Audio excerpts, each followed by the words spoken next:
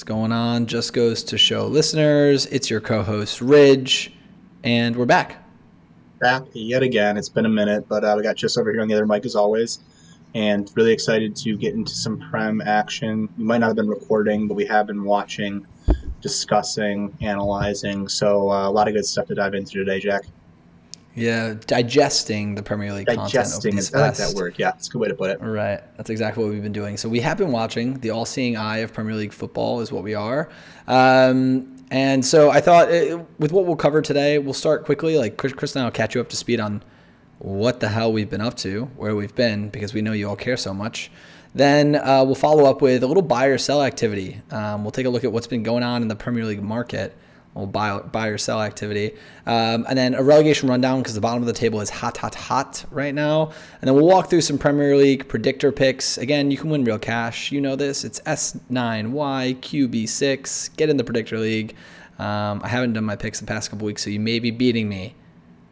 Probably. Chris, I've been better about it, but Nick Harmon will be giving us a hard time if you ever miss him.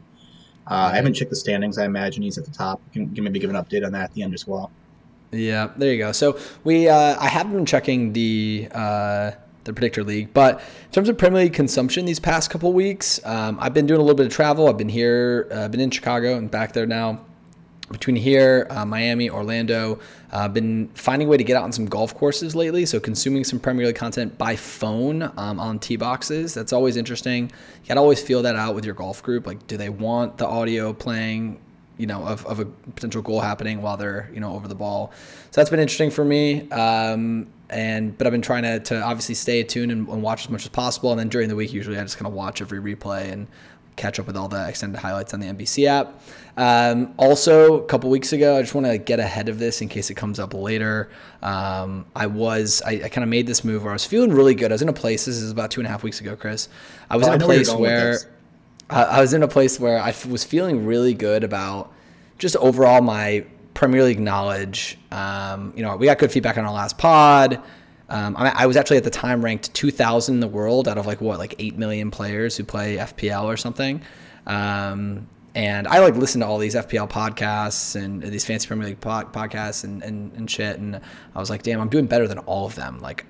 I'm more credible than everybody. So I go into my Twitter bio with my 280 followers. And I'm like, hey, I put in my Twitter bio, FPL rank 2,000 in the world. I throw that in there, and then I had this idea. I actually played Chris in fantasy that week and played my wild card, which allows you to kind of completely select a new lineup depending on who you want. It's kind of like a reset button. And so I did that. I'm feeling good. I'm a genius to select all these players. Since then, I plummeted around 18,000 places in the rankings. I've lost both my head-to-head game weeks with the Ridgeway Fantasy Premier League, which we've talked about on the pod before, and overall just feel like an absolute imbecile. So the Premier League has been exciting in terms of game action, but I've, my overall just a little, I just want to get that out there. It's bad. The second you think you have things figured out, you don't. So if you play FPL, you might know this, you might kind of be able to relate, but that's where I'm at with the Premier League. That's what I've been up to. I've got a couple of notes on that. First one, I know who you golf with, and I'm sure they do not appreciate it when you are playing audio while they're on the tee, unless maybe Gage might like it if the Bees are scoring. Maybe Ivan Toney's got a penalty or something. Right. But no, that's the only way he does score. Yeah, they're avid golfers. No, they definitely don't appreciate that. And then the next thing I was going to say is I actually, when I discovered that you had updated your Twitter bio to include your FPL rank, which I will say it was a very impressive rank. Top 2,000. I don't know if people that might not play fantasy, they might not realize that's pretty good. You might want to start your own Twitter account, giving tips if you're top 2,000. When I realized it, we were at the Detroit City Clubhouse. I was with two of our guest hosts, who most of you guys have probably heard from, Nick Harmon and Andrew Lockman, and then your parents, Jack. And we were watching Palace and Villa and Oldham, and Nick brought it to our attention that you had added the rank. And boy, that was a fun time. We were laughing a lot. We had a couple pints at that point. It's kind of a nerdy thing to do, I would say, but the best part about it is that you've really tanked since the second you did that. It makes me feel a lot better. And I can't really talk. I don't even think I'm top million right now in Fantasy Prem, but still very fun. But Yeah, no, we've been I've been watching mostly at home, at least the early games. Still in the getting the new house set up and everything. I've had people over once or twice to watch games, and then like I mentioned, we were at the pub watching Villa and Palace both lost that day. Neither of them scored, so that was really rough. Garrett Comatz was there as well. Shout out Garrett. But yeah, we've been trying to get out a little bit more. Weather's getting a little bit better, which will bring golf and other things into the equation. But it's part of the reason why I love the Prem too. It stops in May, and so we get the summer months to kind of regroup, just follow Fabrizio Romano on the transfer front and see what's happening there. But we still got a really good home stretch coming up. So I'm excited. And I will say that the tough thing for me, a lot of America right now is working remote. I've been going into the office, so I don't have as much of an ability to watch the midweek games. I normally will try to listen to them at my desk, but especially with all the postponements and reschedules and things like that, there's so many midweek games that does make it tough. So I really have to savor the weekend games and watch the highlights on the NBC app or Peacock or whatever. Yeah, that's a good point actually. Like going into the fact that you go to the office. Like I kind of love weekday games because I usually just turn it on my TV and like have it on in the background. But yeah, that everyone's watching capabilities are very different. It's tough to people. I'm one of those people that goes into work and actually has to do my job, other than the 90% of people who are remote that just get to watch TV and do their laundry and whatnot, which I did for a while. Right. So I get it. It's nice. I'm jealous. It's not a shot at anybody, but it's okay. We got the Prem to look forward to on Saturdays and Sundays, and that's pretty much where my life's been at, and getting ready for golf season. Yeah, and I think I put it in the Twitter bio because I was like, this is a great angle for the pod. Like, what if I start, tweeting out? Right, I was like, I start tweeting out credible advice for fantasy owners. They start following me. We we start focus. We obviously have the Fantasy Corner segment of this podcast where we tend to expand and give fantasy picks. So I will be kind of retreating out of the Fantasy Corner this week since my advice is clearly not credible or helpful based off of just kind of recency bias. So yeah, just that was my angle. I was trying to grow the pod. So Chris, your loss is my loss. My loss is your loss. Hey, grow the pod. That's great. Rough timing though, really rough timing, and really rough also timing. Like you only have a few hundred followers on Twitter, and I don't know what the percentage of that is, Premier League fans or people that follow us for that type of content, but I doubt many people noticed. Right. Same here. By the time they noticed, you had to update to outside the top 10,000, and at that point, I'm sure you just deleted it right now. Yeah, Twitter is a crazy place, I will say. But on that same, speaking of crazy, speaking of margins, speaking of recency, let's talk a little bit about move into our buyer sell segment. So Chris, for this exercise, we'll be talking about a team that you want to buy right now that you think is on the rise, or worth pointing out that they're moving in the right direction, and then also a player doesn't have to be attached to that same team. So Chris, what team are you buying into right now? Who are you buying the hype from? Yeah, so it's not really probably too big of a surprise for anyone who's been following, but my team that I'm going to buy is Newcastle. They're a team that I did not have a lot of optimism for early this season. Obviously, the ownership change made a big difference. They had a lot of money to invest. I really think that appointing Eddie Howe was a very smart decision, because he's got the Premier League experience, and he seems like a guy that's a long-term solution to their problems, right? A guy that they could keep if they went down, that really is going to try to help build them back up. He had a very, very long stint at Bournemouth where he was really successful. But if you just look at their form as of late, it's really, really impressive. Their last loss, actually, in the Premier League was December 19th against Man City. Wow. Since then, they've drawn against United, Watford, and West Ham and won every other match. And their fixtures have not been the most difficult, I will admit, as of late. But they're really taking advantage of the matches where they have an opportunity to win, which is what you need to do when you're in relegation battle, right? You're not looking to take points off of Man City and Liverpool. You're looking to do that against the Evertons, the Brentfords, the Brightons, teams like they have beat recently. And there's a lot of players that have really, really started to shine. I think the biggest thing has been their midfield three. They've started to figure that out. It's been really, really impressive. Joe Willock has been fantastic as of late. Jonjo Shelvey, don't like the guy, but he's got it together for them. And then the big surprise is Joel Linton, who's apparently now just a box-to-box midfielder.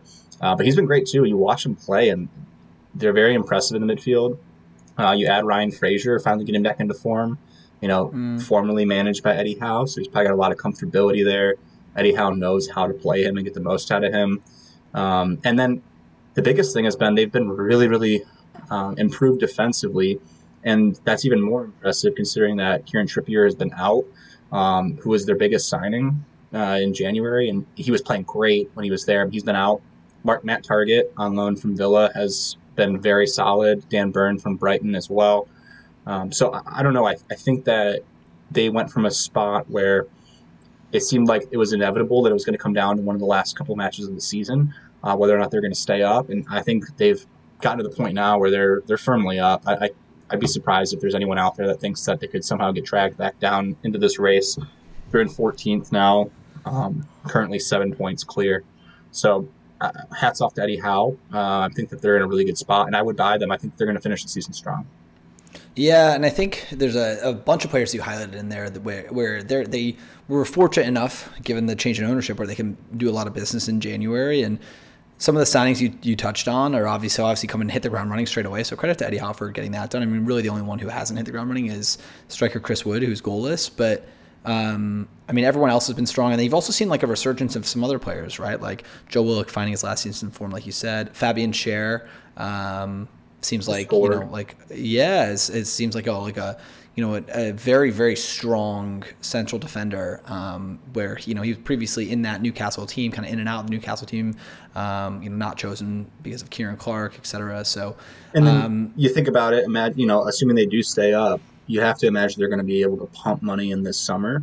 So as far as like a long-term buy goes, I really don't think that they're too much of a threat to be relegated at this point. So you got to start thinking, okay, don't get ahead of yourselves too much if you're a Newcastle supporter, but like, all right, you got to be really amped up for this summer. They've started to build some strong foundations for the club, and you think that they're going to have a lot of activity coming in June, July, August. So. Yeah, I mean, with the money they have to spend, right? They're rumored to be linked with Antonio Rudiger, who was out of contract in the summer. So. Yeah, I mean, if you're a Newcastle fan, you've got to be absolutely buzzing because your team's turned it around over the last month and a half. Almost 2 months, and so you're definitely gonna stay up. And then next season, you put the pedal down and try and do what a lot of different teams are trying to do, which is how do you break into the top 4, right? Or top 6 to start, realistically. Yeah. Get into Europe and then figure it out from there. But yeah, I mean, you would think that that's where their expectations are going to lie. Maybe not next season, but 2-3 years down the road, they're definitely going to be expecting to be in Europe. Right. And I think that kind of segues nicely into my buy option. So for me, I'd say buy Arsenal right now. And that's not easy for me to say. I'm not, a huge gooner.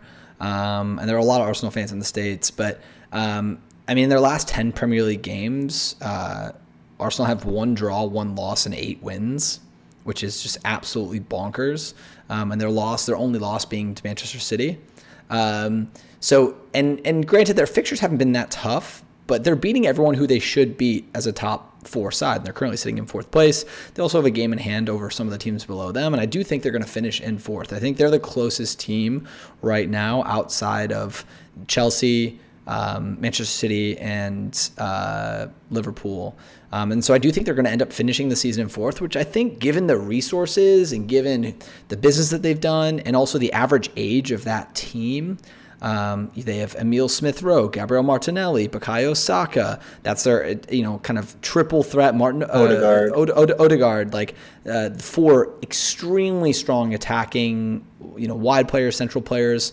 Ben White in defense, Gabriel, Kieran Tierney. They're a good side, Ramsdale. And they're gonna Ramsdale. Yeah, so they're gonna be good for. They look like they're building this sort of. I don't want to make the analogy that's made all the time, which is the Manchester United class of '92 one of building out your youth and then rolling that out, carrying you through a decade of success. But Arsenal kind of have the makings of that. If they're able to hold on to a lot of these young players, they're going to be good, per your point, Chris, of like, long-term value, they're not just going to be good for this season and finishing in fourth. Like, you've got to think over next season, the following season. Once they start to like consistently finish in the top four, then they're able to pump some more money, get some really big name signings, get the likes of kind of Cedric out of the side and, get the likes of Xhaka out of the side and bring in some world-class players. Then, I mean, you got to think that, like, already you think Saka's probably the caliber of, Saka could go to Manchester City, Liverpool, and get game time regularly, right? I don't know if Martinelli, Odegaard, and Smith Rowe are there yet, but like they are still very young. So I've been very impressed with Arsenal. There's a couple other teams I've been impressed with too. Like, Villa and Palace both won this past weekend. I have to give them some love. I am starting to feel like Steven Gerrard's really getting his imprint in the team. So they were sort of my background, like not quite haven't shown as much promise as Arsenal has, but like buying a little bit lower, hopefully. Jack, let me ask you this. And it'll lead into my player buy here as well. But who do you think is the leading goal scorer for Arsenal this season?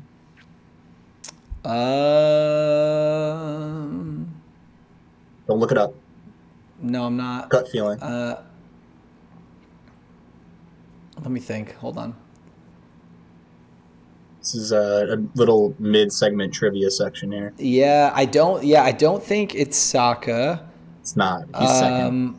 I don't think it's Odegaard. I don't think it's Martinelli either. I think it's Smith Rowe. It's Smith Rowe. 9 goals. Wow. Yeah. Which he hasn't really started that much. He's kind of lost his starting place a little bit because Saka's been so good. Martinelli had that really good run of form, and Odegaard's been playing very well also. Mm-hmm. And they've been playing Lacazette, who's done a really good job facilitating and getting a lot of assists. But I actually think Smith Rowe is probably the unsung hero of that team. And when I think about the future of that team, I think he's an extremely important piece of it. But my buy a player for this segment was actually Bukayo Saka. He's kind of just hit another level as of late. He's been pretty good all year, but if you look at his last 8 matches, so he's got 8 goals this season. 6 of them have come in his last 8 matches. Wow. He's really, really found his form when it comes to scoring. And you just watch this guy. I mean, he's 20 years old. He's just got this. He's got something about him. Like, it's kind of hard to explain. It's probably not really like the best way to podcast, but there's certain players that you just watch, and when they're really in form, you're like, man, this guy can just do stuff that other people can't. He thinks differently on the pitch. He's one step ahead. And I feel that way about Saka sometimes when I watch him. I don't know. It had to have been pretty tough on him to start the season after what happened in the Euros. And I think he seems like a quiet guy. I don't know if he necessarily is. He's young. But as he starts to build confidence in this league, he's got all the ability. He's just got those attributes you want in a winger where he's pretty slither. He can kind of cut really well. He's agile. And then he can find the net, but he can cross. I don't know. He just kind of has it all, in my opinion, as long as he can stay healthy. I've worried a little bit about that. He's had some knocks over the years, and he doesn't really have much of a strong frame at this point. I assume he'll develop it over time. But, I mean, I probably could have picked 3 or 4 different Arsenal players that I'd want to buy right now. I think they're in a spot where I agree. I do think that they will finish top 4. They're in 4th right now, and they have several games in hand on a lot of these teams.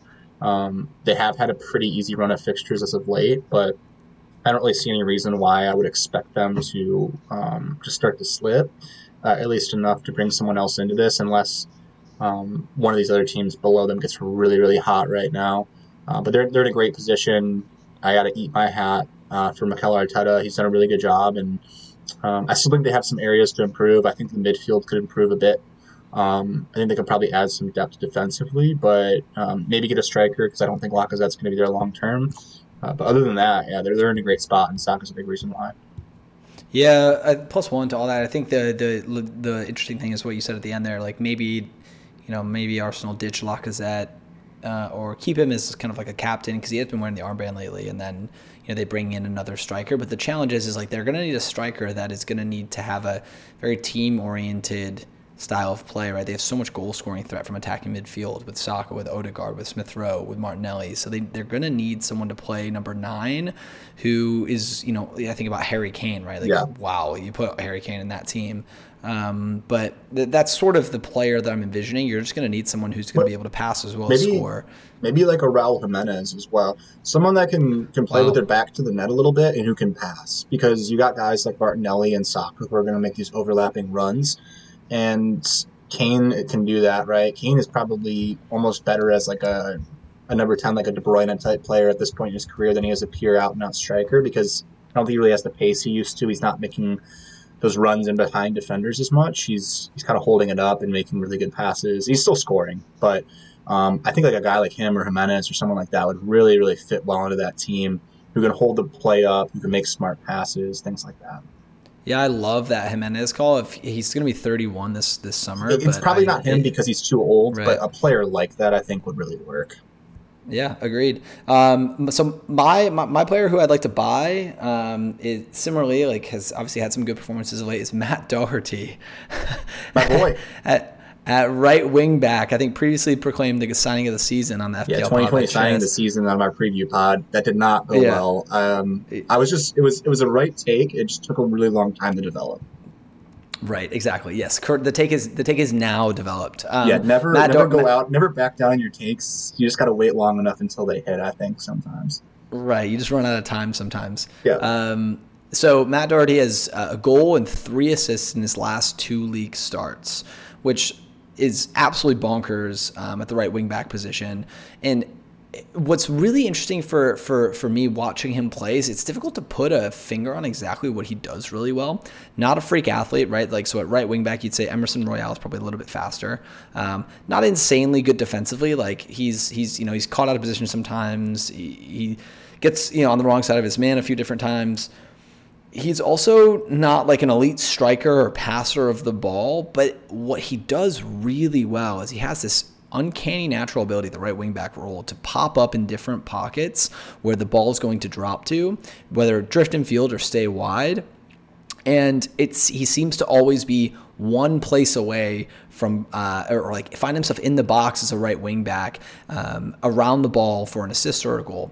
And I think his positional sense from that right wing back role, especially in an attacking capacity, might be better than anyone who I've ever seen play that right wing back role. Because I think his positional sense is so strong and just helps him so much. Because I don't think he has that much ability. He's, again, not young, not a great striker of the ball, not a great passer. Like, I don't mean to point out all his flaws, but like he just positionally in that right wing back role knows how to help an attack, right? And so I was going to say he might be the ultimate case of a player who, if he plays in the right role, he's going to absolutely produce for you, and you're going to get a lot of consistent performances out of him. And if you're not set up to give him that role that he needs, might as well not be on your team. Yeah, that's so true. Like he's basically a system player, right? Like you think about, like I knew system players when I played hockey, like people who would only fit if you played a certain system, and he is like the ultimate system player at a pro level. And so he's been phenomenal these past 2 games, and I can imagine, given his recent performances, he will make that right wing back spot his own for Spurs. And he is a right wing back. He's not a right back. He's not a right winger. He kind of only does well at the right wing back spot. And Antonio Conte obviously loves his wing backs. And so he's taken that spot from Emerson Royale, and I really don't see him relinquishing that in the near future. I will give a quick honorary mention to Dejan Kulusevski, who's come in and done very well at Spurs as well. Since moving on loan in January, we'll see if they make that signing permanent. But I think value for money, and buying him, If I were to make Antonio Conte a manager at any team in the Premier League and say, hey, you can pick their wing backs, left wing back and right wing back, I honestly think Matt Doherty would be in the conversation for taking out of all potential right wing back candidates in the league who I would put there. Like even in the same breath as like Trent, or Reece James. Reece James. Reece James maybe would be the one player who I'd take ahead of Doherty. Yeah, I mean, I'd probably take Trent ahead of anybody, honestly, but I know what you're saying, and I don't think it's that crazy to say. And Kulusevski, I mean, we could talk about him for a second. I mean, 21 years old, on loan. he's just come right into this team and fit right in. They've kind of been missing that third piece of the Kane, Son, and then who else is stepping up trio. You know, you had Lucas Right. Moura play for a good amount this season. He was Right. okay at times, a little bit inconsistent. You have Bergwijn, who they love to bring in off the bench, but doesn't really get a lot of starts. So they're kind of missing that third guy. And Kulusevski, I mean, the second he came into the lineup, he started to produce, and it looks like he just fits in really well with them. It'll be interesting to see if they do sign him. Depending on situations in his loan contract, there is a potential obligation to buy for, I believe it was like 30 million, 35 million maybe. I don't know what those criteria are, but I would say that you have to be tempted to bring him on if you are Spurs, especially at 21 years old. When a guy comes in on loan like this, it's almost seems like a no-brainer. But I did have to bring up one thing.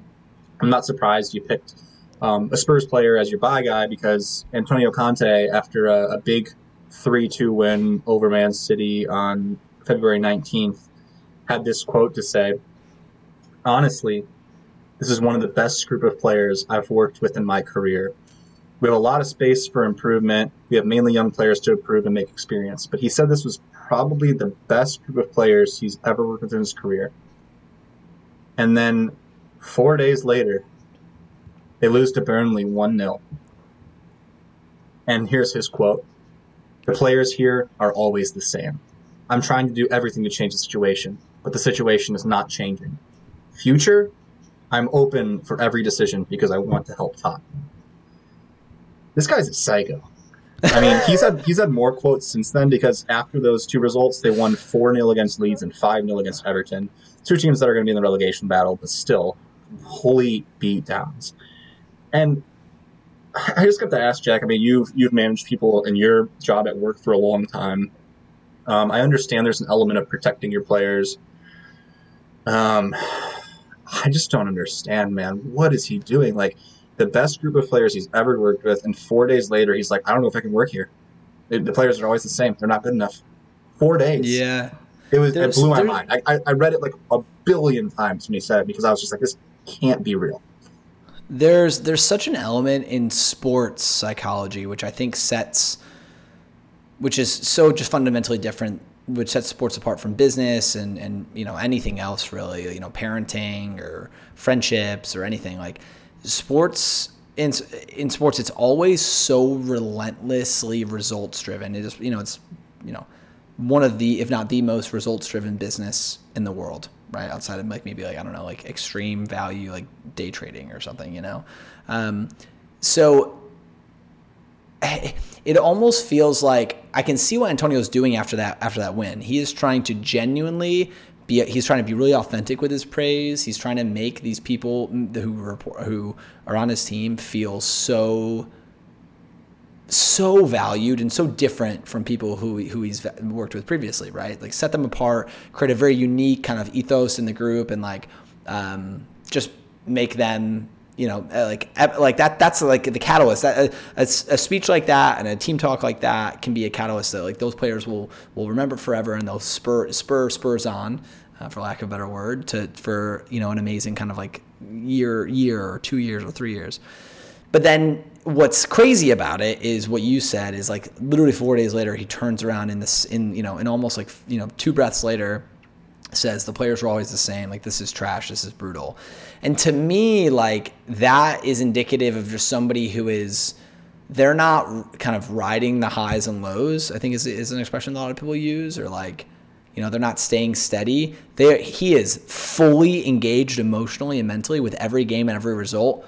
Probably so much so that it's detrimental, right? Like your judgment is clouded, right? After a result when you're that deep emotionally and mentally into a result. So I hope, like, if you have a manager like that who's that invested in like acting like every game is a cup final, is the expression that people use.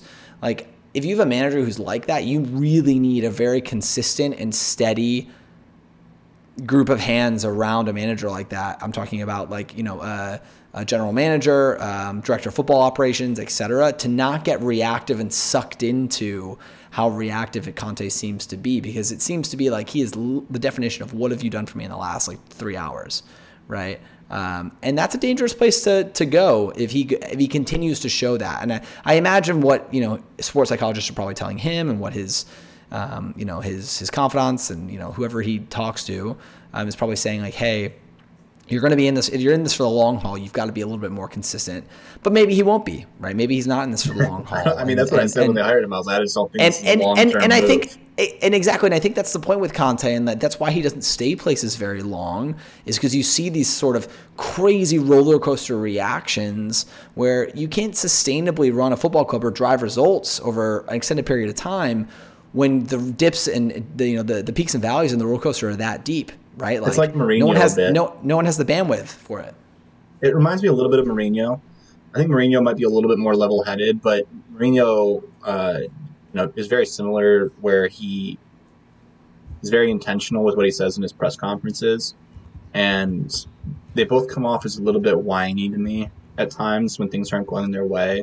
They kind of like to pout a little bit, which is fine in spurts, but when you get into a run of really bad form, that's when you get to the point with a guy like Jose Mourinho where you're like, man, no one can be in this dressing room with this guy. Like, he's throwing the players under the bus. Things aren't going well. Morale's really low. And I feel like with Conte, it's the same thing a little bit, where it's really high highs and really low lows. And that's not really sustainable over time. You need to have a little bit more of a level head in order to be like a long-term fixture at a club. But all credit to them right now. They're playing really well.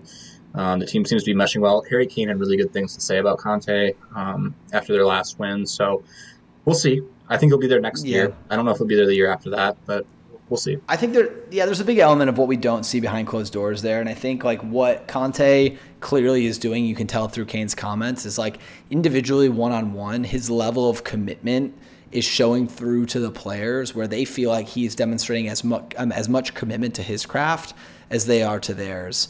And I think that's very sort of like an in the trenches, relatable people leading skill. And I think that's probably what he's doing really well. But like the card that he played after that Burnley game, like I think if he plays that another time as a manager at Spurs, it'll be the end of him. Right. It could be rough. It was a little dramatic. And a loss at Turf Moor can do a lot to a man. But I think that he needs to get his emotions in check a little bit better. But let's move on. It is fascinating. Yeah. Let's move on to ourselves. So I'll start with my team. And for long-time listeners of the pod, they're going to be really surprised to hear this, because I think I've been accused of being a homer for this team, among other clubs. But I'm going to sell Leicester. Now, Leicester, they're coming off of 2 wins. They just beat Burnley 2-0, and they beat Leeds 1-0. I watched the Leeds match on Saturday, and this is Leeds with their new manager, Jesse Marsch. They've been awful as of late. They've been leaking goals left and right. And that was under Bielsa, totally different style, right? But Leeds outplayed Leicester on Saturday. No doubt about it in my mind. Kasper Schmeichel had a huge game, made a bunch of big saves. Leeds deserved at least a point, if not 3, in that match. And Leicester are in 12th right now. I don't know if people really realize that. Like, this is a team that's been consistently good for 5 years since they won the title. They've been really good, right? They're guaranteed top half team, pushing for Europe every year.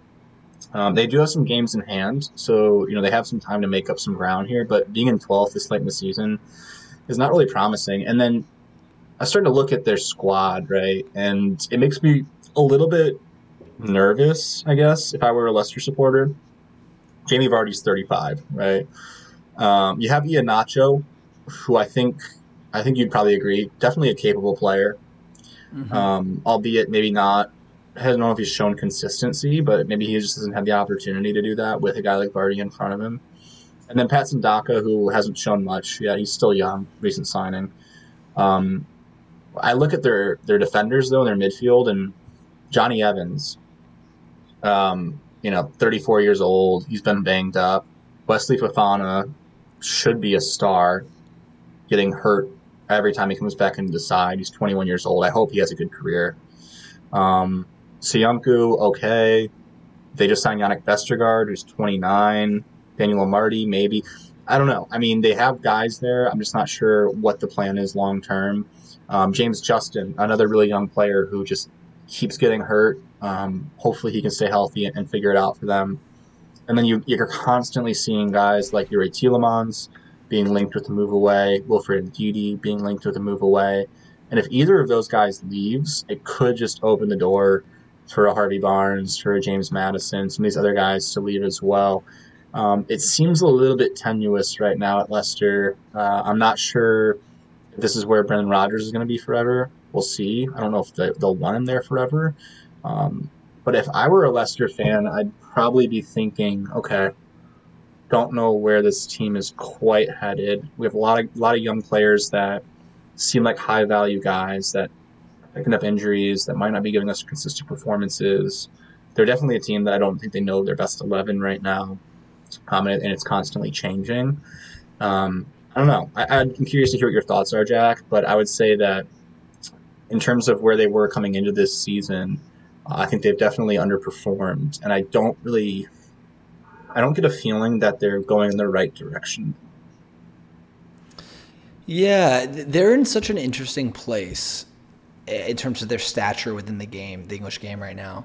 So they obviously have missed out barely on Europe the past 2 seasons, and I almost feel like them missing out on Europe just on the last day of the season, or kind of getting down to the wire, could be their downfall, because they had this golden era, and with Kasper Schmeichel, obviously they won the league. Jamie Vardy, James Madison's in the side. They had a bunch of other players who were in the team at the time, N'Golo Kante, Riyad Mahrez, etc. They've kind of offloaded those assets and brought in, again, some good young English players, good young players, around the team. But this team is screaming out to just no longer be the Jamie Vardy dependent Leicester, right? Like they just are. Like they won. I think they won this past week 2-0. They beat Burnley 2-0 and then Leeds 1-0. Yeah, they beat Burnley 2-0 in what was a very cagey affair, and they scored, I think, like 81st and 89th minute, and it was Jamie Vardy. 82nd, 90th, Madison Vardy. Yeah, you were basically spot yes, on there. Exactly, right? So, like, I just think this team they're just in a weird place in terms of, like, the pedestal that they're at with the league. They're not, obviously they're not recognized globally or in terms of their academy and their infrastructure like a Spurs, like a Arsenal, and like a top 6 to 7, 8 team, right? And they also don't have the investment that is linear with those teams. But then at the same time, like they've had all this money that they've spent, on players like the Harvey Barneses of the world, the Patson Dakas, Wilfred Ndidi's, Yuri Tillmans, and then, sprinkle in a couple other players. And it just feels like it's just not good enough. It really doesn't. And they've obviously had good performances, but like you're starting to see now Jamie Vardy's missing extended periods of time because of his age and his injuries, right? And they're slipping down the table as a result. And then who's stepping up to fill that gap? Okay, yeah, I mean, I understand they had a bunch of injuries this year, especially in defense, but like they don't. It's not next man up at Leicester, right? It kind of seems like the identity of that team is just like an identity of 2-3 years ago, and I don't see, someone coming in and really kind of grabbing the attack of that team by the horns. I had high hopes for Patson Daka, but he hasn't. Same with Iheanacho. I think Iheanacho could still do it. Daka is just not showing much.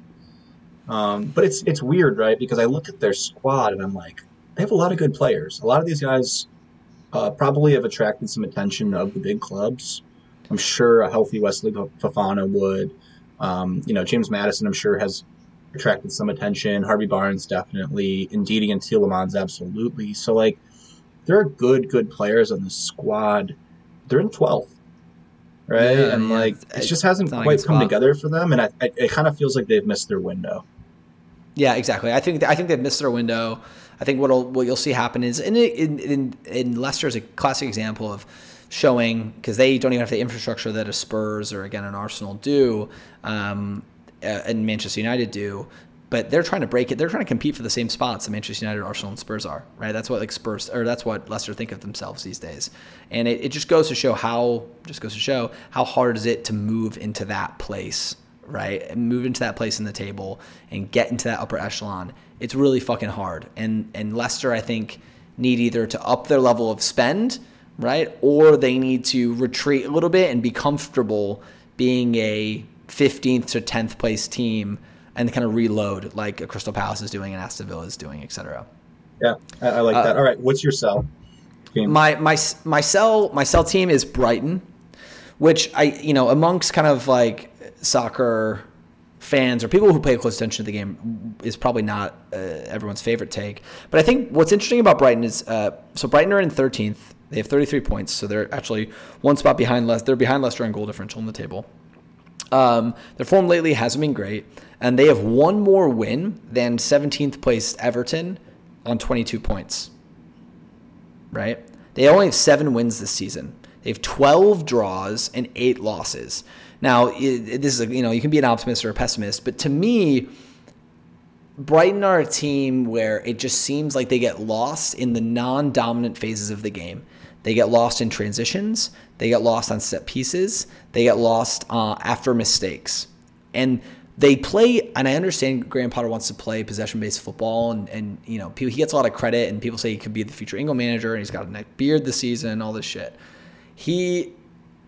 I think what he's good at, he's good at coaching a technical team in possession. Give him 11 Veltmans or 11 Pascal Grosses, they'll pass you to death, right? But they don't have the parts of their game as a team outside of that, right? They're good at making little triangles when they have the ball in possession, but the second they aren't sharp with possession, they get blown out. The second that you get a few set pieces on them, they can see. They've also sold Dan Burn, their tallest defender, in January. And I just think, and that selling Brighton, selling their players to Newcastle really solidifies the fact that they won't be a top half of the table team. So I think for me, Brighton, you're either going to see Graham Potter move on to get a better crop of players in the future, because I think this era, sort of similar to Leicester, this era of like, hey, they kind of buy players on the cheap and play really an attacking brand of football. I think that's going to kind of pass them by. Like, once Graham Potter leaves, that's going to pass them by, and they're going to look at their team and be like, oh, fuck, we're starting Steven Alzate in central midfield. We could go down this season. Because they're just not that good on paper. I agree with you. I think that they're a little bit of an opposite situation from Leicester, because I look at the Brighton squad, and I'm like, oof, these guys just aren't that good. And Leicester, I'm like, I want more out of these players. This should be a good foundation for a team. That's a good take. Yeah, that's a good take. But I think that you have to give credit to Graham Potter, because he's had Brighton playing really well at times, despite maybe not having the best talent. They do have a couple of really good players. A healthy Tariq Lamptey is pretty electric. I hate Lewis Dunk, but I think he can be pretty effective. But then you look at like Yves Bissouma, probably their best player. He's linked away with a move to Villa, right? Who is not really far ahead of them in the table. And you're right. You're talking about guys going to Newcastle, Dan Burn. Neil Maupay, don't have a whole lot of confidence when they've been playing Danny Welbeck pretty regularly. Right. They just don't really have that many players, and I don't know if Graham Potter is going to get the investment to really get the team that he needs here to make them successful. Now, I don't think they're a team that in the near future is in danger of being relegated, but if Graham Potter left this summer, they're probably one of like 4 or 5 favorites to get relegated if they don't, improve the squad from where it's at today. Yeah, I think they'll finish around the same place next season. Like, it just doesn't seem like there's a clear progression.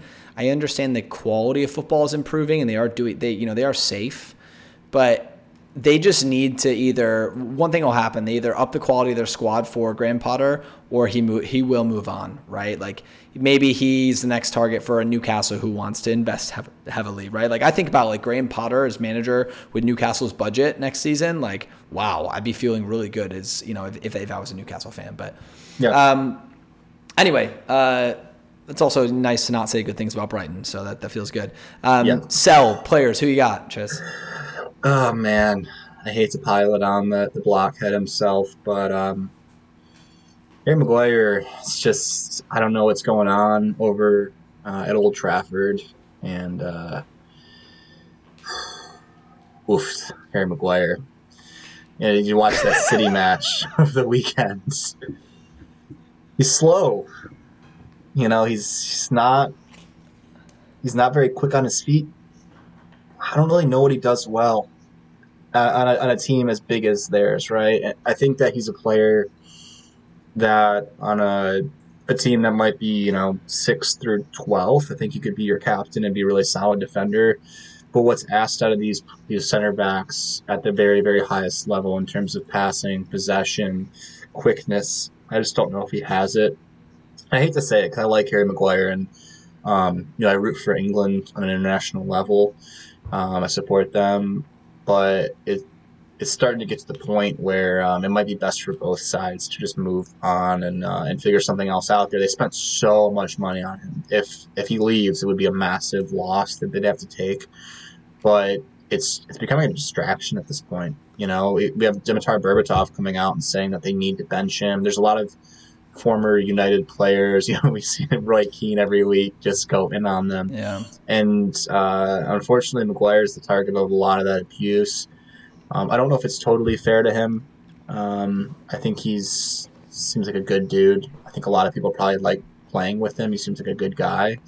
And he's obviously got some ability, right? He's shown it. He played really well for England in a lot of international competition, but I don't know if you have much to add on. I don't really want to go too hard on the guy because he's taking it from Berbatov. He doesn't need to get it from the Just Goes to Show pod too, and really rack on that social media criticism. But it's been tough for our boy Harry.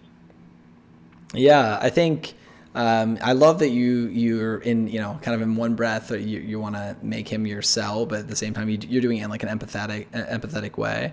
I mean, my opinion on Harry Maguire is he was very good in a back three for England. In a back two system, I mean, he's English and was a good center back for Leicester, and he was at Sheffield United before that. He's not a top four center back. He's just not. Like, I'm sorry. I'd take Mark Gahey at Palace, Anderson at Palace. I'd take Tyrone Mings even over. Maybe someone from Wolves. Yeah, Connor Cody for sure over Harry Maguire. And he's just not the caliber of leader that they have. And I mean, he's the captain. The club hasn't been where they want to be. He's the captain. He should take most of the heat. And the problem is like, he went and got himself in trouble in Ibiza, after the Euros. He's kind of like always like tagging his mates in like little Instagram posts. It almost seems like he's like a small guy who made it, or like a guy who played for Blades, when he was 20 and he's made it to United. He's a captain. But I don't know if he's not a complete, like, when I think about a player who's polished and professional, and I think like Thiago. People always talk about Thiago in England, like he's that player. He speaks like 6 languages, like a very intelligent guy, and everyone was really excited when he signed for Liverpool. And there's just not that aura about Harry Kane, right? It's like that guy you kind of meet at the pub, Harry Maguire, guy who you kind of meet at the pub. And Kane's another good example, a guy who's like, there's a significantly different aura about Kane, right? In the way he speaks and the way he carries himself, and that doesn't exist with Maguire. And then you put in the fact that like you can't really point to what he does well on the pitch, right? Like defends like the average center back, handles the ball like a little bit worse than the average center back. No real pace to him.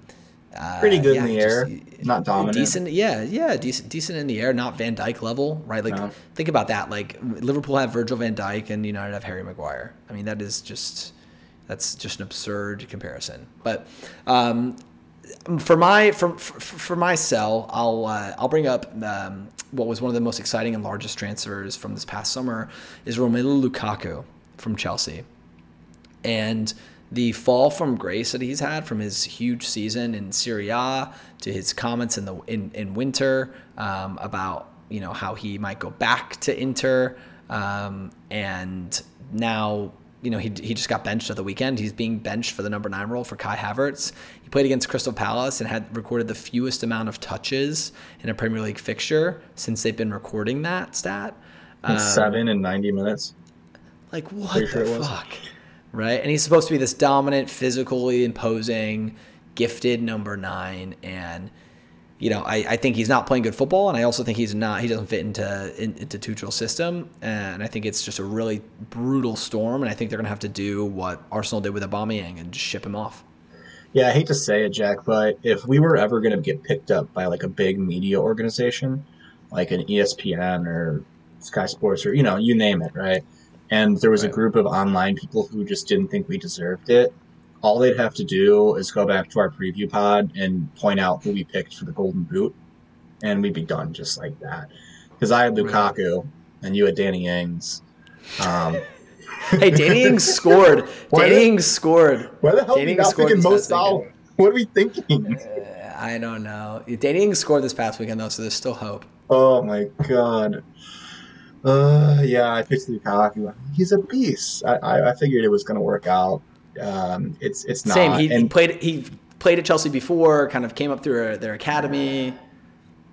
he's got the physicality. He's got the pace. It's just, Right. I don't know if he's got the attitude or the desire to play for Chelsea at this point. And him and Maguire are kind of in a similar spot where it's like they had all these expectations on them, and they're kind of the scapegoats in a lot of senses Yeah. for bad performances. But with United, they just keep putting Maguire out there, and Chelsea have just been like, "Yeah, sorry, Lukaku, if you're not going to produce, we got other guys we can put in here," and they've played better without him. So, credit to Tuchel for just not giving in and playing this guy just because he was 100 million over the Right. summer, but he was that expensive, so you got to do something here. It seems like he could just go right back to Inter, maybe. I don't know, but it seems like where his heart is. So, Yeah. anyway, let's move on because we're getting a little long here. Do you still want to talk real quick on the relegation fight? Yeah. Let's tap our bottom three real quick, and any quick notes you have for who you think will get relegated. All right. You can lead us. Before Saturday, this would have been different. Actually, probably before Monday. Norwich down, no question in my mind. Watford down. I think they have a little bit more of a shot than Norwich, but I think they're down. The third spot is really tough, right? I'm going to say Burnley. A couple weeks ago, I was watching them, and Veghorst was banging in goals, and I was like, this team can't go down. There's no way. And I have a lot of faith in Sean Dyche as well. Um, it's more of the fact that I think the other teams around them will stay up. I would have probably said Leeds when they first hired Jesse Marsh, and then I know I mentioned that I watched them play Leicester, and I was really impressed with them. They should have won that game. They had a couple of really good chances. They outplayed Leicester. I think they're going to be able to stay up. I know Patrick Bamford's actually expected to play this weekend, probably off the bench, or actually no, tomorrow. We're recording this on Wednesday. He should be coming off the bench tomorrow in the Thursday match. So yeah, I think they're going to stay up. Everton could go down. They just got a few games in hand right now, and I think they're definitely more talented than the other teams in the battles. So I'm just going to bet on them figuring it out just enough to stay up. Yeah, wow. I think so. I agree with your method of thinking. I think Norwich definitely down, which is a shame because I think if Dean Smith gets in there earlier, they actually do better. Since Dean Smith's been in charge, they've been better than with Daniel Farker. Yeah. Then Watford, I think, are definitely down as well. Combination of a lot of things. Watford are just a poorly run club. They'll go down. And then you've got Burnley on 21 points, Everton on 22 points, Leeds on 23 points. And then the games played, the Burnley 26 games played, Everton 25 games played, Leeds have 27 games played. And then just above them are Brentford and 27 points. I do think there is a world in which Brentford start to get sucked down into this relegation fight. And originally on the preview pod, if you want to make fun of our preview pod, I did pick that the three promoted teams would go back down. So Brentford, Watford, Norwich. I do kind of want to pick that again just for the sake of continuity and not looking like a total pussy. But I am actually going to say I'm going to bet on the managers.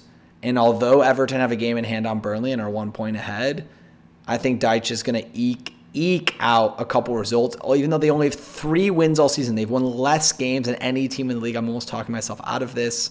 They've won less games than any team in the league. They will stay defensively solid, and they'll be resilient, and he will have control of that over that dressing room. I think Frank Lampard has never been in a relegation scrap before in his playing career and in his managerial career, and I think that he goes down with Everton, and it will be nuts. And Everton, that'll be the first time they've ever been relegated. It'll be insane. I think Everton, Watford, Norwich go down. If that happens, what happens to Frank Lampard? Does he ever get another job? I know. He'll get fired and he'll be dead in the water. I think he might just go into the booth at that point. He could probably get a job, being a commentator or analyst somewhere. But actually, do you think he gets fired too if he takes him down? Oh, for sure. I definitely think he's gone. It's just a matter of whether or not he could get another job or over time. I mean, that would be an okay performance with Derby, and then pretty bad with Chelsea with a ton of money spent and taking Everton down. I mean, they weren't going to go down before he got hired, right? Like they were in a really bad spot, but yeah, they lost. Seems like they've lost four. Worse. Right, they've lost 4 out of their last 5. I mean, it's just fascinating to see how it's going to play out. Like it is, it's going to be 3 teams, and I think that third spot, we can agree that Norwich and Watford, that third spot is going to be really interesting. It might be the best relegation scrap we've seen in a while. There's obviously 10 plus matches left for some of these teams, so it's a little early to say that, but it does seem like there's 5 or 6 clubs that are going to be involved, and especially if Watford or Norwich can get a win here in the next 2 matches, it's going to make things extremely interesting. Right, and then the fact that Burnley only have 3 wins all season and aren't guaranteed to go down so far out of 26 games is insane. They're solid defensively, as they always have been, and that's the thing. It pains me to go against Sean Dyche. That's actually what I picked at the beginning of the season, though, if I recall. It was, I think, Burnley, Watford, and Norwich. Or maybe I kept one of them and had Newcastle. But regardless, I'm pretty sure I had Burnley going down, and it is tough because I think I have a lot of respect for Sean Dyche. Not necessarily the way they play, but he's done a good job with what he's had. So, well, that'll move us into our NBC predictor picks. Chris, we'll walk through the games here. You can fire first. It's Manchester United versus Spurs. Who you got? I think Spurs keeps it rolling with those wing backs. United have been so rough defensively as of late, and I don't really see them turning it around here. I think they're going to leak in a few goals. I'm going to go 3-1 Spurs. Nice. I'm also going to go for a Spurs win, especially with the Matt Doherty just, masterclass at right wing back. I'm going to go 2-1. I like a Kulusevski goal and a Doherty goal. Okay. What do you got for the next one? West Ham home to Villa. Yeah, the battle of the wannabe Claret and Blues and the Claret and Blues. West Ham are in a tough spot right now. So Mikel Antonio was an honorable mention for me for sell. He's been brutal. Playing up top for West Ham, and I feel bad because I feel bad for him because he has to play every single game. They have no help up top, but I think Villa will win this one 2-1. I think Villa found a little interesting way for the trio of Danny Ings, Ollie Watkins, and Phil Coutinho to kind of coexist as a front 3, which was a very interesting front 3 in the smashing of Southampton 4-0 last game. And I'd like to see that. I think they will continue that into this game away at West Ham. 2-1 Yeah, I think that they will too. I mean, I was extremely impressed with them. They do play Leeds on Thursday, the 10th, tomorrow. So True. We'll see how that goes. I mean, obviously, that could be just a nice momentum boost for them, but they're also going to be a little bit shorter rest. West Ham don't play tomorrow. The big thing is, I know Declan Rice missed their last match with an illness. I don't know if it was COVID or not. I'm assuming he's going to be back. If he's not, then I would pick Villa. But based off the assumption that he is going to be playing, I'm going to go 1-1. I think this could be a really good match. These are 2 teams that, West Ham have been good all year, but Villa are really starting to figure it out under Gerrard, it feels like. This is definitely appointment viewing for me. I'm very excited for it. Yep. And then next game, Chelsea-Newcastle. Old money versus new money. I'm going to go 1-1. I'm just, like I said, Newcastle was my pie team. I feel very good about the direction they're heading in. Chelsea have been good as of late. I think that Kai Havertz has started to pick up. Pulisic has started to get a little bit of momentum. Reece James seems like he's hurt again, sounds like, which is a really, really big blow for them. I think he might be actually their most important player at this point. So I'm going to go 1-1. Yeah, I'm going to go 2-0 Chelsea over Newcastle. I think Newcastle fans are feeling good, and like you said, you buy them, so I'm happy that you chose a draw here. But I think that this is one of those games where it's you're doing well. You're beating some of the teams between 10th and 20th. Chelsea, City, and Liverpool are a completely different kettle of fish, and I think they'll really punish Newcastle 2-0. Fair. Next one, Arsenal-Leicester. Let's say we got the same result here. What do you got?